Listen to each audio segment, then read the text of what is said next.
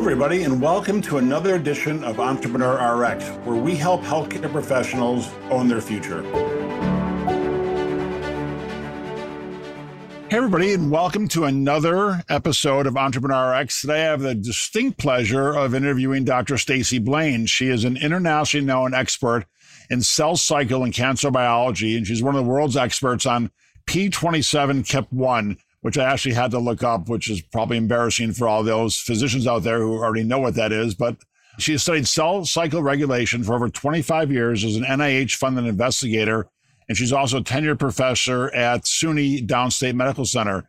And we'll talk about this a lot. She founded Concarlo, which is capitalized on discoveries that she's made and patented. Stacy, welcome to the podcast. Thank you very much. Happy to be here. All right. Well, you mentioned before we started that you, your PhD had something to do also with cell physics, which just gave me the hair on the back of my neck stood up. So let's go over background a little bit. How'd you get interested in what you're interested in? What's your first memory of saying, I want to be this when I grow up?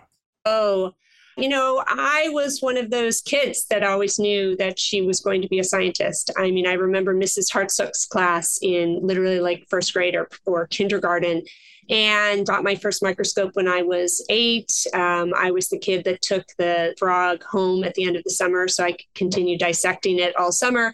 Mutated fruit flies in the back of the classroom in high school. So I always wanted to be a scientist. I envisioned my life as sort of having my lab in the back of my house. And I would, raise my family in part of the day and then run and work in my lab in the afternoon. And my lab is not in my house, but I sort of have achieved that I have, sort of that balance. And it's been a great, great ride.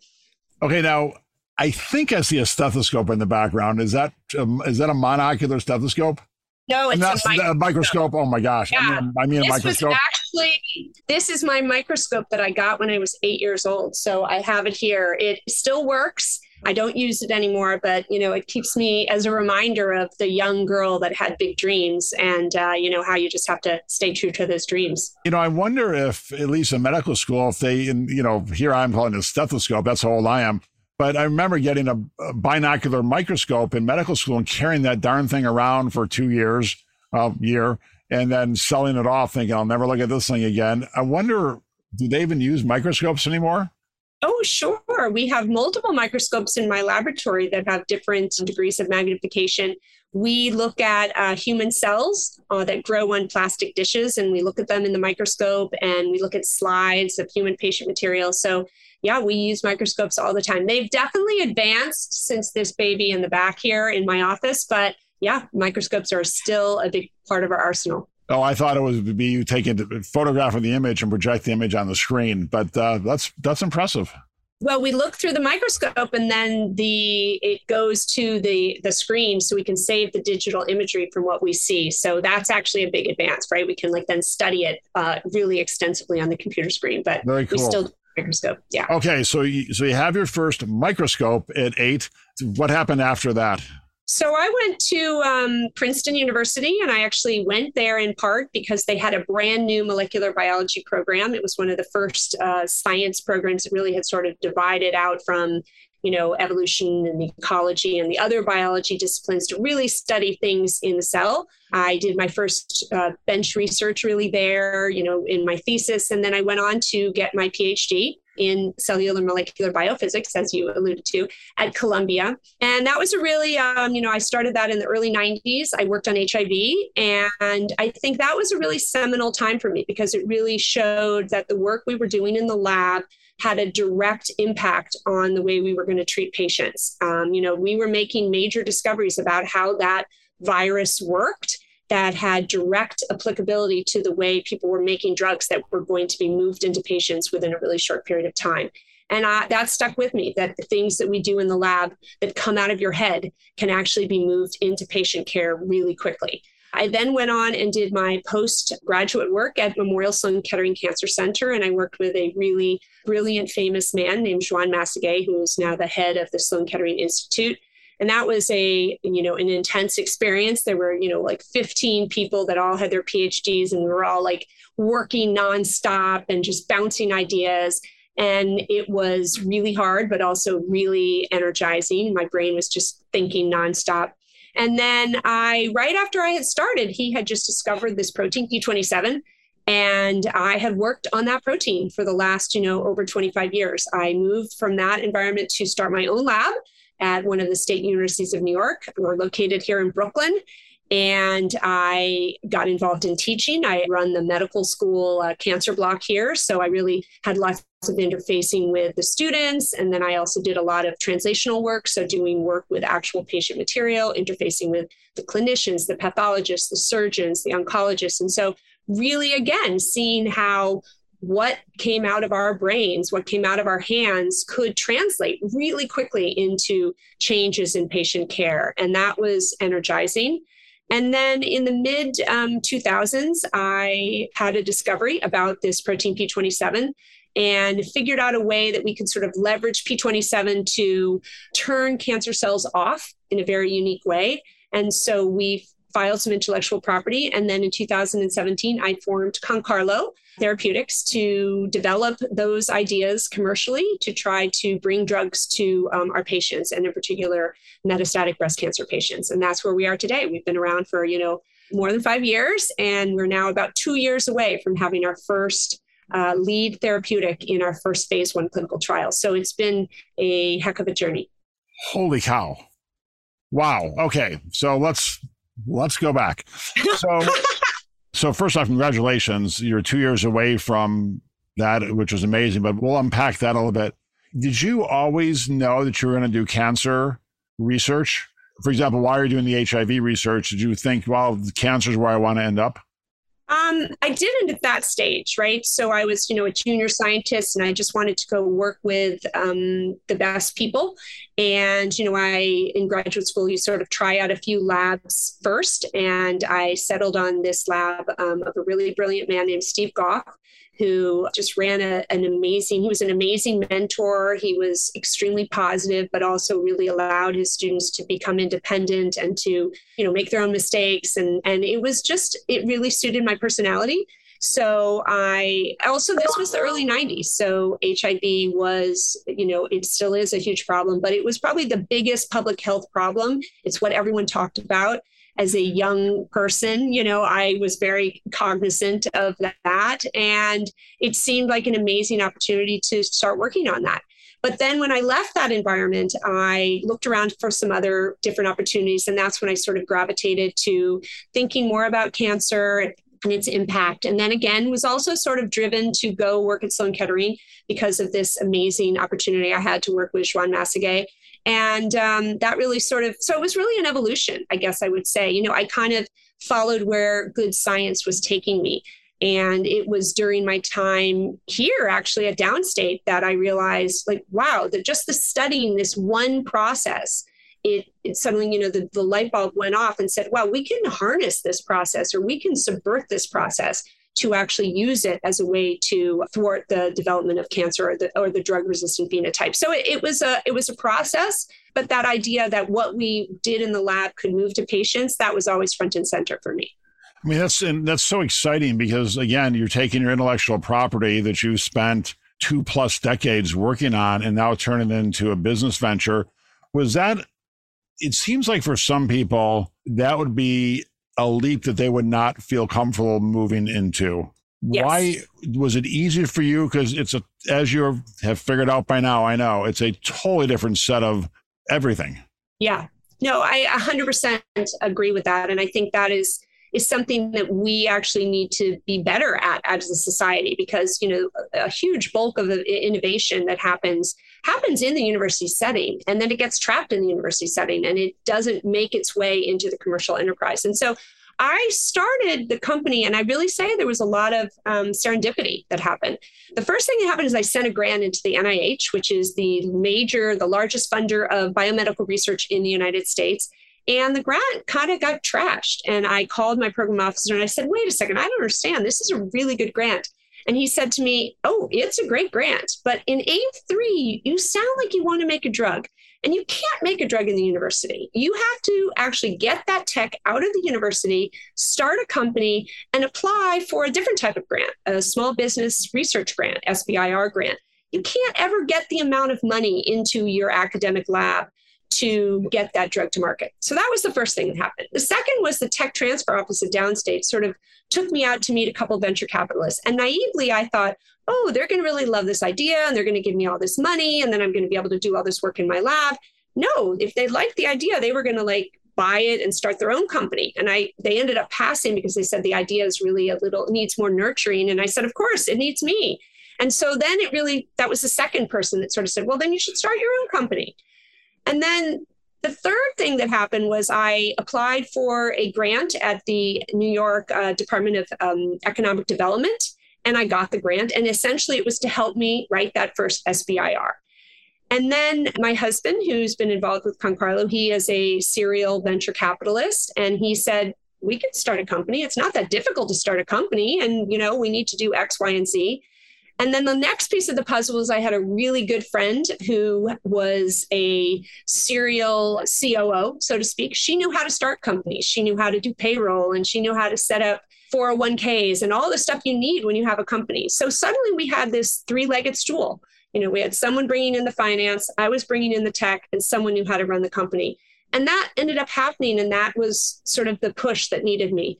And the last thing was that there was someone in my lab who was graduating, who was getting his PhD, and he didn't want to go into a traditional academic setting. So he said, I'll come and work for you at the company. And so suddenly now I had someone to actually work at the company. And we had an incubator, which is a bricks and mortar space where small fledgling companies can go and work. And we rented space and we bought some equipment and we were off to the races. And so I think if those things hadn't all aligned, it might have been difficult, but I also think that, I was at that stage in my career where I had gotten tenure. I was really comfortable. I was getting lots of grants. I was feeling pretty set, but, you don't want to get too set. And you did have this yearning to get my drug to patients. And it seemed like the logical transition to what I'd been doing my whole life. And so why shouldn't I take the leap? I just happened to have all these things come together that made it easier for me to make that leap. Yeah, you definitely had all the ingredients to start. Like you said, husband in venture capital. That's a huge box to check. Friend who's a COO, huge box to check. And you have somebody that's working in the lab. You came together pretty well. How hard was it, however, to get it out of the university? I've heard this complaint from other academicians where they have a great idea. And like the person in NIH said, good luck getting it out.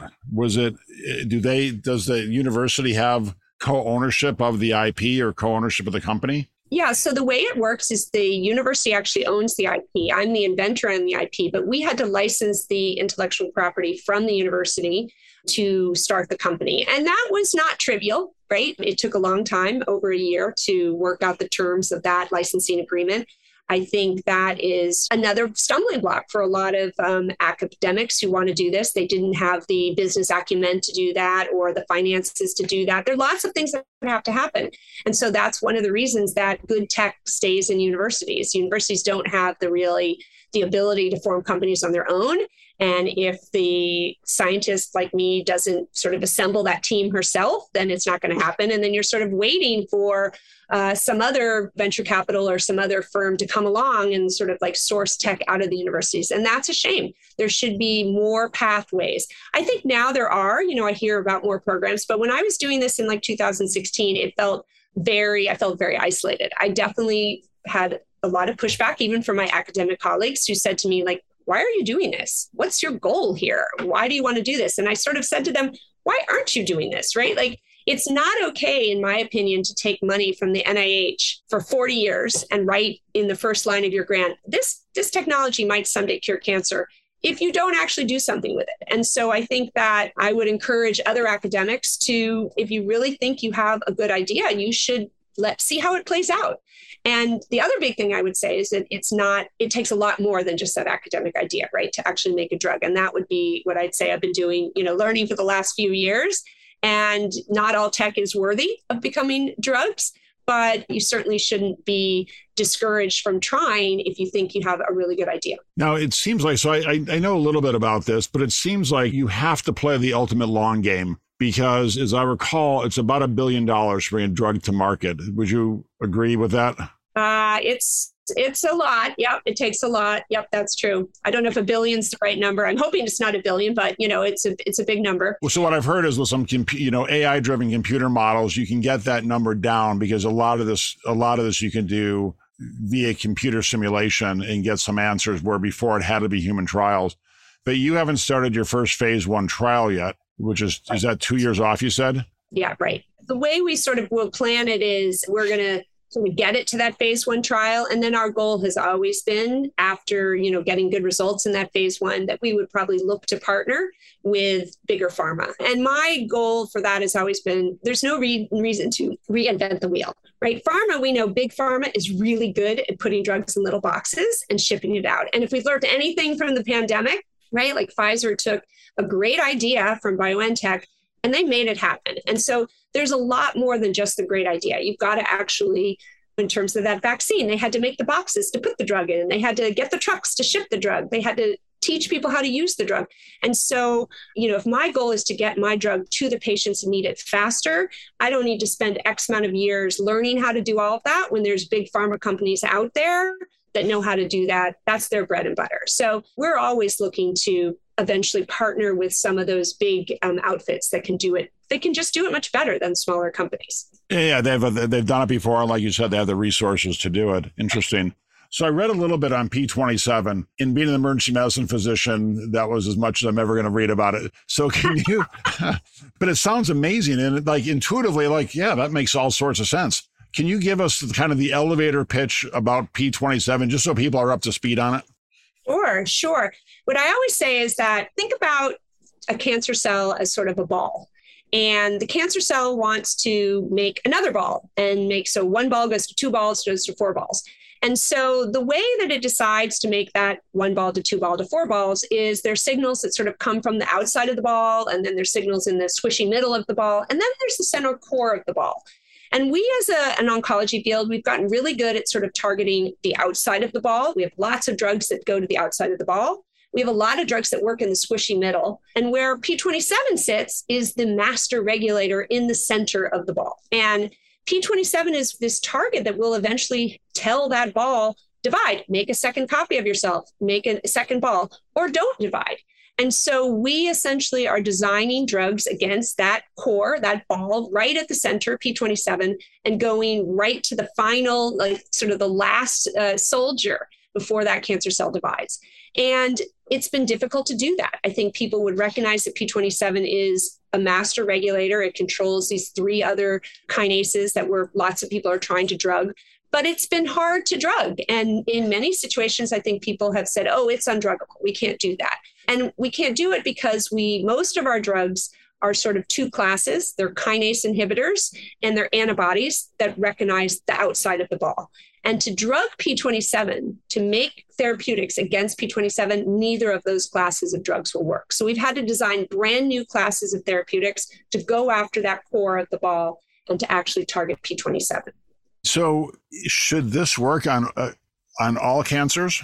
We have data that it works on many, many types of cancers. And so while we initially are focusing a lot on metastatic drug-resistant breast cancer, which is a really large market, about 43,000 women will die this year, and men from metastatic breast cancer. We do have evidence it works in ovarian cancer, and we do have evidence in pancreatic, and we do have some in uterine. And so we are expanding our platform to test our lead therapeutic against numerous other tumor types with the goal that we want to bring several of those other tumor types into our phase 1 clinical trial. So, this sounds like a fundamental change in the way cancer is treated.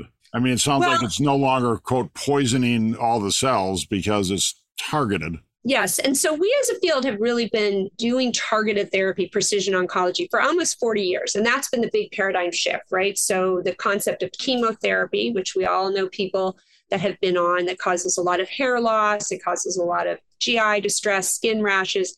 That is really, a sort of a non-specific poison that definitely will poison the cancer cells, but it's probably also going to poison a lot of your other cells that are also dividing really fast, your hair follicles, your skin lining, your intestinal lining. And so that's the problem with it, right? Toxicity occurs. We can't dose patients at a high enough concentration, and patients have to go off the drug because they're just getting too sick. So targeted therapy recognizes that an individual's cancer is driven by one or two individual mutations, and we can design drugs against those mutations. And that has really been transformative for the last 40 years. That's the bulk of what we brought into the oncology space, and it has been amazing. The issue we are now recognizing is that a lot of patients become resistant to those targeted therapies. Their tumors come back, they leave that remission state, they become drug resistant. And that's where a drug like our drug, IPY, against P27 can come in, deal with that drug resistant state. And eventually we'd like to move into an earlier state in the life cycle management of patients. And so, yes, you're going to take your precision oncology drug, but you're also going to take IPY. And so the precision oncology drug is going to deal with 90% of the tumor, but we're going to deal with that 1% that might eventually become resistant and cause problems for that patient down the line. So that we hope we can prevent that resistance phenotype, as well as deal with patients that are already in that resistance phenotype. And that's really the power of targeting in that core, in the middle of the ball core, so to speak. I have a little bit of background in ovarian cancer, which, as you can imagine, is an unfortunate background. And I was talking to a gentleman who was an expert. He was a gynecologist. And he said, look, here's the deal. He goes, in a cubic centimeter of ovarian cancer cells, you have about 1 billion cells. And he said, we can right now erase 90% of them without much difficulty. The problem is you still have really 100 million cells that have mutated, and now our treatments don't work. He said Right. that's the issue. But it sounds like this inhibitor, that's the target for that inhibitor, those 100 million cells. Absolutely. It's basically, we sort of think about this as, we're going to clean up what precision oncology leaves behind, right? We're going to sort of go after those cells that the main therapy that we gave that patient, it just didn't work on. And so the same way that when you go to the doctor, you have strep throat and he or she says, take that antibiotics for 10 days. The antibiotic kills 99% of the cells in 24 hours, 99% of the bacteria in 24 hours. But it's that 1% that if you don't get rid of it, it's going to divide really fast and it's going to acquire resistance to that antibiotic. And that's going to cause the problem. So we want to basically deal with that 1% before it comes back to harm that patient. And then we also can, we think, deal with it once, if they're patients that are already drug resistant, we can go in that setting and really try to shut down that master regulator at that time as well. And so we're really thinking about it both in terms of, entering the clinic for drug resistant patients, and then how can we, with other combinations, move up earlier in different cancers to try to prevent that resistance from happening. Now, will it turn off the ability for a cell to divide in all cells, or will it be targeted to cancer cells? So that's a really good point. And that's the major problem with those classic chemotherapies I was talking about. They hit all cells that are dividing. So that's your skin and your liver and, your skin and your intestine and your hair cells. So our therapy, because of the way we deliver it, it's concentrated in the tumor. And the second is because it is sort of, we're tapping into the way this master regulator normally works, it doesn't appear to work as well in non-tumor cells, because a normal cell has mechanisms to restrain the therapy. And so we definitely see that we get much better response in the tumor cells versus in the normal tissues. So our toxicity is very low. And because of the way we're delivering it, we're sort of dosing it and getting it more specifically to the tumor. So we don't believe, and we haven't seen in our animal models, that we've seen a lot of toxicity, which is more typical with some of the other therapies. So we're excited about that, right? We hope we have a therapy that not only works, but that is actually low toxicity, so patients can stay on the drug longer to prevent that 1% from coming back. Now, you said it's targeted to the tumor cells by the delivery mechanism. What's the delivery mechanism? So our lead is actually a peptide, and so that's like a small little protein, and it's actually based on the natural P27 inhibitor. So the normal cell regulates P27 to stop it from allowing that ball to divide and make two balls and to keep it as one ball. And so we basically learned from nature. We took that natural P27 inhibitor, we made it smaller, we made it commercially viable, right? So we could actually synthesize it, we could make it at scale, gram quantities. And then we packaged it in something called a liposome, which you can think about as like a fat suitcase. And what the fat suitcase does is it sort of protects that very important therapeutic peptide as it moves through the patient's body so it doesn't get degraded. And then because it's also a fat suitcase, it wants to go into a tumor because tumors end up having something called leaky vasculature, and because they have brand new blood vessels growing around them. So there's little holes in the tumor, and it sucks in the lipid suitcases more preferentially than a nice tight organ like your liver or your pancreas, where it doesn't really have leaky vasculature. It's nice, you're an adult, it's got nice tight blood vessel walls. And so because of those two things, we can get this preferential targeting to the tumor. Now, liposomes, the most famous liposome now is in the COVID vaccines, right? So those are little fat suitcases that protected that piece of therapeutic RNA, because if you just shot that RNA into a patient, it would get degraded instantly. But we put it in this little lipid to protect it so that it is able to be safe until it gets where it's going, and then it can do its business. So it's really the same principle. And there are lots of other drugs actually out there that use lipid suitcases, including old school chemotherapy. So like Doxil, which is a form of doxorubicin, which is a really potent chemotherapy. We package it in a lipid suitcase to prevent it from, causing sort of spurious effects, and you can reduce the toxicity of that.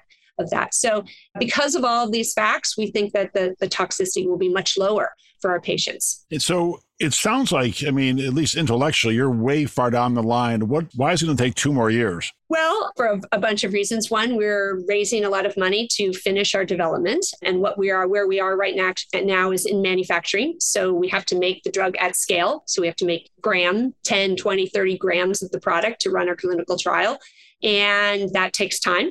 Then we have to finish our safety tox experiments, as regulated, mandated by the FDA. We have to show that the drug is not going to do harm in rats and dogs. And we have to show that the drug is stable, that it's not going to break down on its way to the clinic. And so we have to show all of that. And then we will have a nice conversation with the FDA and say, this is our data that suggests that this is going to beat the standard of care for these patients. And this is how we've shown it's safe. And this is how we've shown the drug is stable. And then they will grant us permission. So 2 years is a long time, but it also seems very short when we start actually putting everything together. But we have a really good development plan. We have an amazing team that we've assembled, and we have a really clear path. And so a lot of what we're doing right now is raising the funding so that we can sort of, release the hounds and go as fast as we can to the clinic, because, those patients are there, and we need to get this therapy to them. Wow, that is literally could not be more exciting. So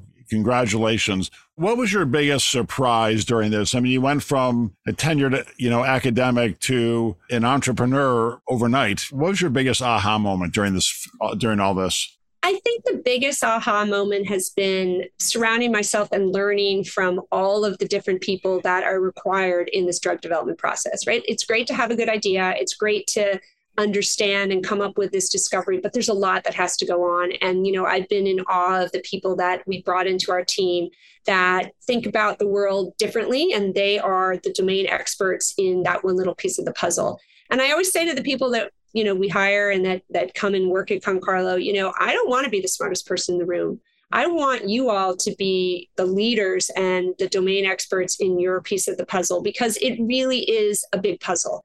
And that is a really nice, refreshing difference sometimes from academia. In academia where you have students and you have postdocs, there is really sort of, I've been doing this a lot longer, and people come into my lab and leave. And so chances are I probably know a lot more about this subject than a lot of the people that work for me. But when you go to a company and you're an entrepreneur, we have people that really all they know is this one thing, and they are the world's expert on that. And that is really humbling and awe-inspiring.